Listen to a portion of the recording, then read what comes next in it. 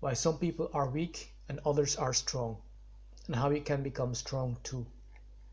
A lot of people are going to be offended by what I'm about to say next. Yes, this is one of those self-evident truths that are hugely controversial for some reason. However, the moment I stop voicing my opinion because I'm afraid of pushback, well, that is exactly when I should stop writing. And I'm definitely not ready to do that yet. So if you're easily offended, now is probably the time to stop reading, because here it is, my controversial opinion.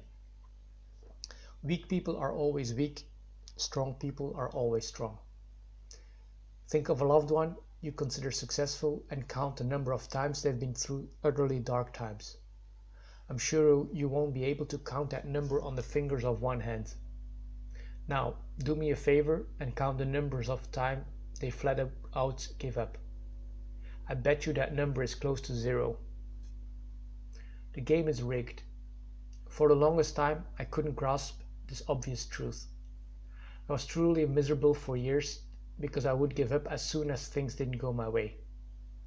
And my loser friends would pat me on the back while saying that it's okay to fail because the game is rigged and that there's nothing we can do about that.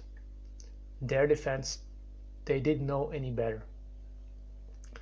Society has gone from celebrating success to glorifying failure. And that is an extremely dangerous evolution for that part of society who is already at risk, because now they can share victimhood and accept failure as a default condition. That's what I did for years. Captain of my own fate. Luckily, I saw the light. One day, I accepted total responsibility for whatever dread and misfortune I happened to experience, and the rest is history. I took my life back that day. That's when I became captain of my own fate, and my life became the amazing voyage it should have been all along. Cherishing your victimhood, pointing at external factors, and blaming them for your failures is never going to make you happy. When I truly realized that, I couldn't feel sorry for myself anymore. And now, whenever something is not working out, I choose one of 3 actions: change, accept, or walk away.